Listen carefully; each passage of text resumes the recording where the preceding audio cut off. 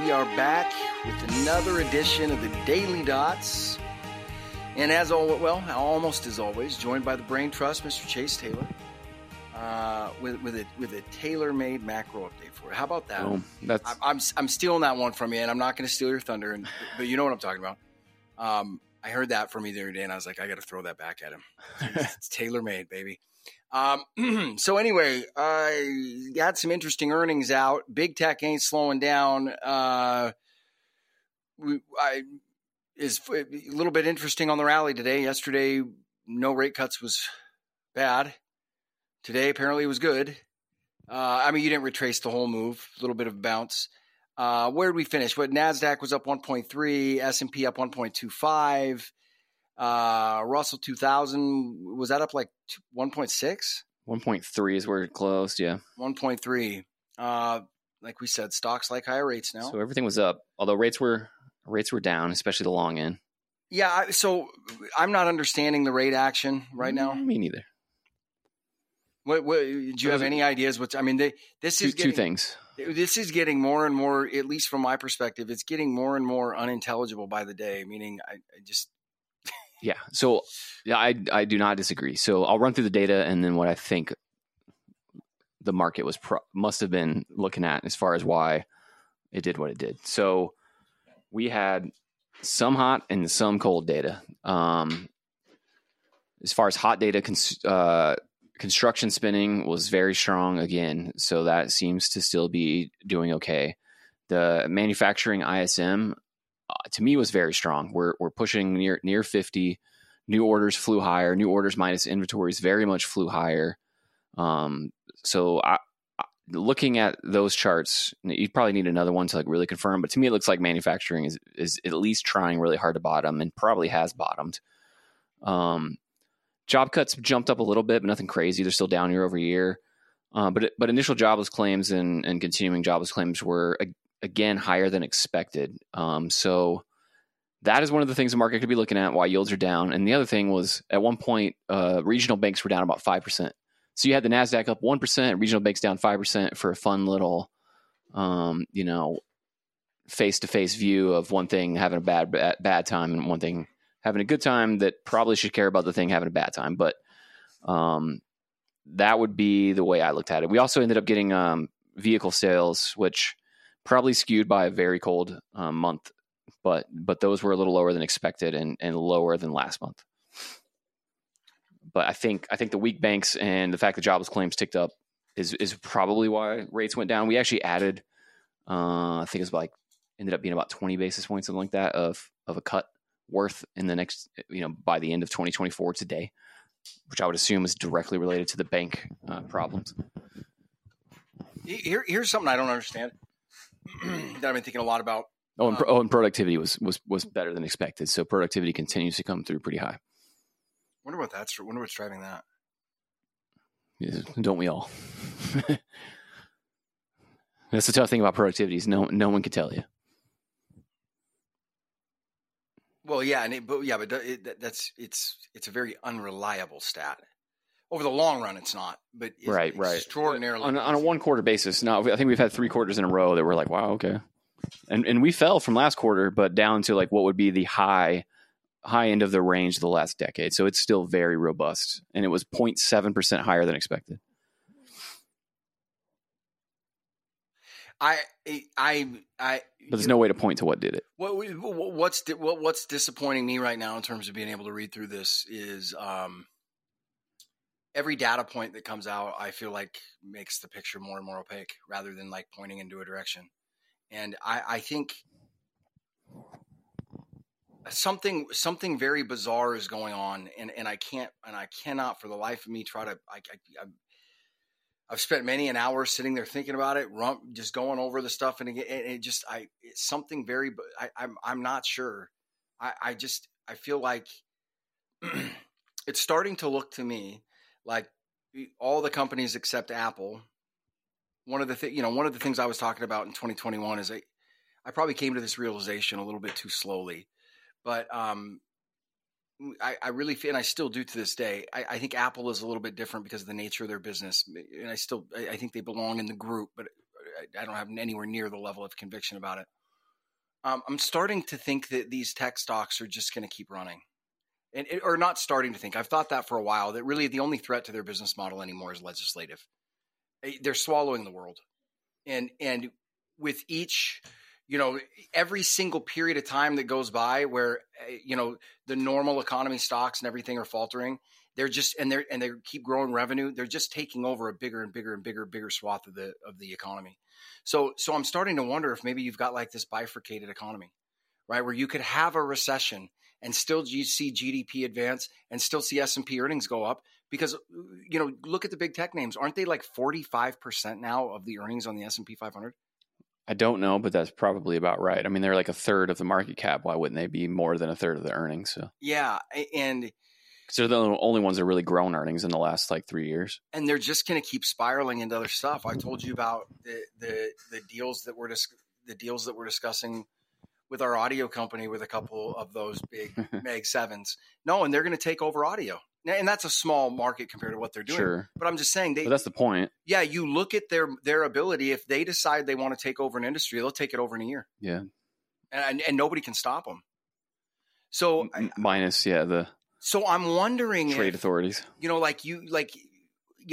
increased earnings, does that play in? I mean, how do they? I don't even know how they tabulate productivity. Do you know how it's what are how they literally? I mean, the input is literally just like output per worker hour, but that leaves so much room for discussion on where it came from and stuff. So like, of course, like naturally, anyone right now is going to be like, oh, AI, duh, like, but probably not, in my opinion. Like, no, it's not. It's not at a place to do that. I've heard some arguments for certain technological things that are like starting to like work their way through, or just work from home, like less time out on the road and stuff makes you more productive. Or I've heard people make good arguments. I don't remember any of the good details about it, of some healthcare stuff that is actually maybe contributing, but that seems like, who knows? Yeah, I've just always looked at, and I don't think you and I have ever had this discussion. I have just sort of, over the longer run, I think it's interesting, but in shorter intervals, I've just always completely ignored it. Yeah, so it's like so amorphous. It's hard. You can't. It's like trying to nail down jelly to a wall. Yeah. Like, good luck. But you also know it's a massive driver, and that you have to kind of have a feel for it. Yeah. So the one, and I think I've made this example on the show, but it's a good example of how you can get a productivity gain from technology, and that's Starbucks, where you used to have to sit in line or walk in the store and order, and if it was busy, it took 15 minutes to get your coffee, which is annoying. Now you can just get on the app and be like, cool, I want my coffee, and you just show up and get it. You just walk in, grab your coffee, and leave. It saves you time. It makes them more efficient. And since then, Starbucks sales have ripped. Like, it has been a big bottom line help for them. So if you think about it, they didn't need to hire 10 more people just because they let you order online. Their sales increased, their productivity went up with the same amount of workers. So that's like a perfect encapsulation of, oh, they got more productive for no other reason than they let me order on an app. And if you broaden that out with all the different things that are happening, technology wise, then you can kind of get a feel for like, oh, okay, like I can see how, the average productivity could be moving higher. Did Starbucks report today? No, theirs was like 2 days. No, I think it was like 2 days ago. I want to say. Okay. I think it was like everyone, it was like bad in China and like good in the US. I don't remember how it shook out broadly. I want to say they did okay, but I don't remember. What did you look into? I was gone yogaing after the close. But did you look into the Apple quarter at all? Not in detail, but I'll sum it up. Good in America, bad in China. Hilarious.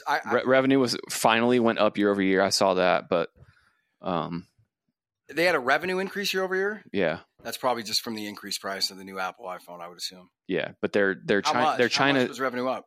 Oh, that I don't know. I'd have to look, but small. You went yoga and I went to food, so great job. I didn't prepared for the dots. Yeah, I didn't take it either. Although just to be clear, I don't go super deep on any of the earnings really, anyways. But I know that their China revenue or earnings, I don't remember which, it was supposed to be like 13% growth, and it was like 10, so like pretty rough. Although just watching the news flow like that seemed like it would be kind of obvious, but and that is unlikely to get better. Same with Tesla. Like I don't expect Tesla or Apple to do much growing in China from here forward. Plus, Apple still has all the manufacturing in China risks. So, yeah, look, high quality company. I would, yeah. I would love to get a chance to buy it. You're still, I mean, here you sit at 34 times earnings for a company that's not growing. Yeah, that's not where I want to buy it. No, that's no bueno. The other thing too, I will say this, and if I'm wrong and it's a hit, I'll eat it. I think Tim Cook has done a good job, but I think that he's at the like if Apple wants to go anywhere from here, I think they're going to need somebody else. Yeah, he's not an innovator. To go to the football side here, he's like the quarterback. He's a game manager, right? Yeah, he's ain't going to screw it up, but he's and no offense, Barry Switzer had some great teams, but to me, he's Barry Switzer replacing Jimmy Johnson. Yeah, right. And got a ring. He's going to walk around with his ring, talk about how he took the Cowboys to the Super Bowl and all that. And you're like, Barry, no. You drove Jimmy's car. Let's be honest. Yeah. Right? So where else? What other data we got coming up this week? Let me look. Not much, I don't think. So tomorrow we'll get Meta. By the way, we got jobs tomorrow, and I wanted to add to Meta before earnings. UMich. I wanted to add to our Meta position before earnings came out. I thought about it too, and I spaced. I thought I got it confused with PayPal next week, and I thought their earnings were up next week. I mean, I was going to double it. No, I literally wanted to add 150 basis points just because I figured it still would have been nice. Yeah. Well, because it was just one of the biggest reasons for it, and I'm kicking myself because I don't know why I just got I no excuses. It was just such an easy year-over-year comp for him too. I mean, it was just teed up. It was just teed up. No more, he backed off the metaverse spending. The comps year-over-year were nuts. The valuations were still really, really subdued, especially when people are like, what do you mean it's a 38 priced earnings? And I'm like, well, yeah, guys, but it still had one of the metaverse quarters in it. You know what I mean? So, which was just an egg. Meta mistake. Yeah. Yeah. Meta mistake. Yeah. But yeah, they're up. Name back. I mean, we still had about a 3% position in them, didn't we? Lighter than that, I'm afraid, but yeah. But not terribly. Well, that's up 14% in after hours. And Amazon up a little over 7%. Hey, and Apple down about 3.3 on their quarter. Yeah, that's going to weigh. Where are the what's hold on one second. Let me check this. So the Qs after hours did not make it all the way to the highs of a couple days ago, a few days ago, but Mag 7 put in a new high in after hours. Even with the drop in Apple? Yes. Is it at that right now? It is. What's a quote for the Mag 7? Can I pull it up? Yeah, you can use MAGS. It's an ETF that just holds Mag 7. Mags, baby. That's what I love. You always use as my Mag 7 proxy. Oh, that's. I don't even know. It may not be a perfect proxy. They may have like some T-bills hidden in there or something, but. Oh yeah, so it's just getting the meta ramp. Yeah, I mean, when one of your names goes up 14%, you're gonna have a good time. Yeah. I mean, you're right there. So the previous 52-week high on that bad boy is 35.54. You're at 35.98. Okay, I'm showing 35.75. Oh, well, you're probably got more. You've got. I don't know if it's whose is right there, but I mean, I would assume mine. Of course. There you go. On my Yahoo. I was about to say I won't. I'm not going to say on the show what you're using, but we have a Bloomberg terminal, people. It's just not in my office right now. Anyway, so another odd one, oil just getting, you get great GDP reports, all this kind of stuff, and oil's just getting drilled. So this is fun. This is one of my favorite things. You get a fake headline about a massive ceasefire with Hamas and Israel. Turns out it's fake and they take it back. So you're up 1% when this happens. You go to down 4%. Then Al Jazeera deletes the tweet, and instead of going back to up 1%, you stay down like 2.5%. It's like I've seen that kind of thing happen so many times. So the editor at Al Jazeera had a 0-day to option expiry on. Somebody did, that's for sure. Put on oil. Yeah, somebody had some fun with that. Well, all that geopolitical risk needed to come out of oil at some point. Yeah, so we added yeah, don't get me started on that. We added a touch into the nastiness of that sell off because I was like, I don't care if the war's over forever and the Houthis swear allegiance to America. Like, none of this impacts oil. It never has to begin with. Like, Oil's down since the war started. 0 barrels were taken off the market. 0 barrels of demand were impacted. Like it didn't do anything. Today suggests, maybe there was $5 worth of geopolitical premium in there. I still don't care because the fundamentals have gotten better. It sounds like Venezuelan oil barrels will actually come offline, most likely. So to me, the fundamentals have improved since October, and the price is lower.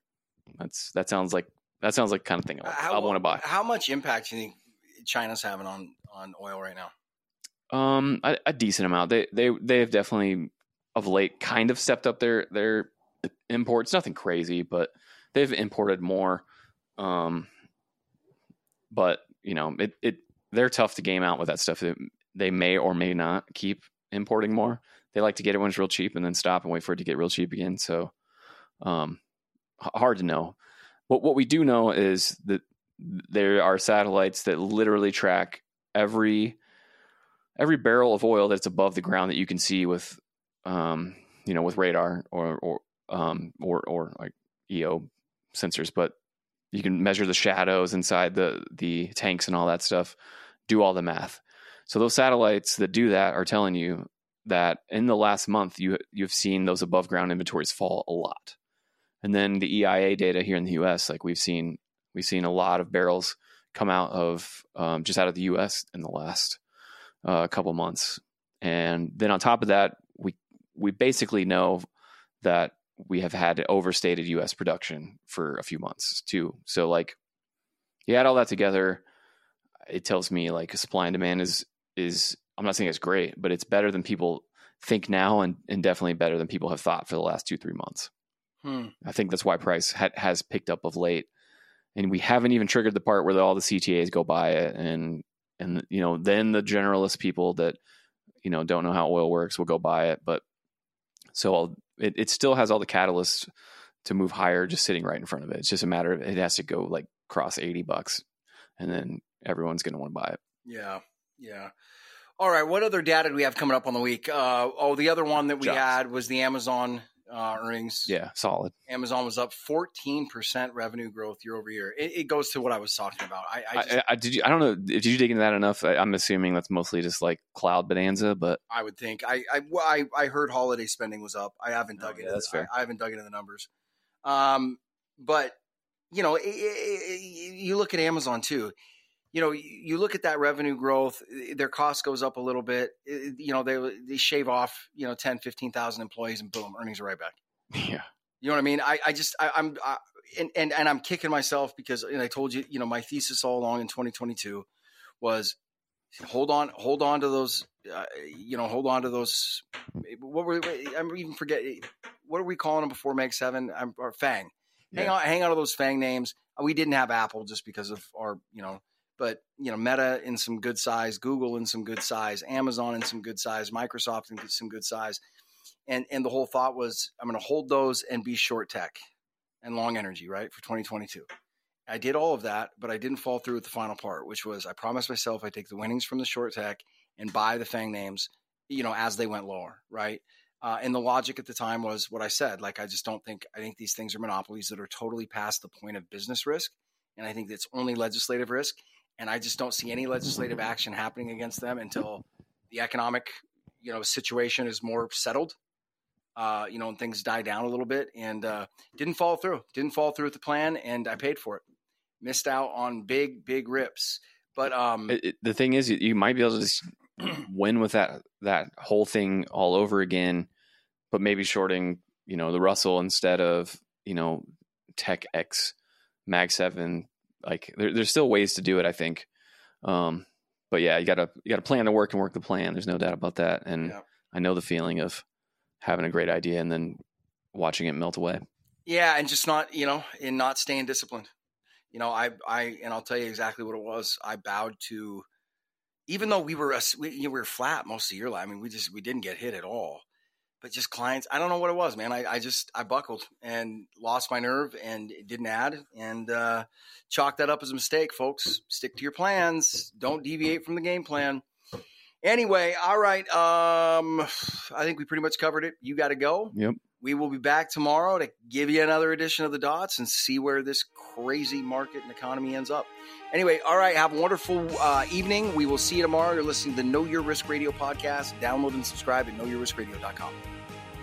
The opinions expressed in this program are for general informational purposes only and are not intended to provide specific advice or recommendations for any individual or on any specific security. It is only intended to provide education about the financial industry. To determine which investments may be appropriate for you, consult your financial advisor prior to investing. Any past performance discussed during this program is no guarantee of future results. Any indices referenced for comparison are unmanaged and cannot be invested into directly. As always, please remember investing involves risk and possible loss of principal capital. Please seek advice from a licensed professional. Investment advice cannot be given without a client service agreement. Bulwark Capital Management is an investment advisor representative of Trek Financial, LLC, an SEC-registered investment advisor.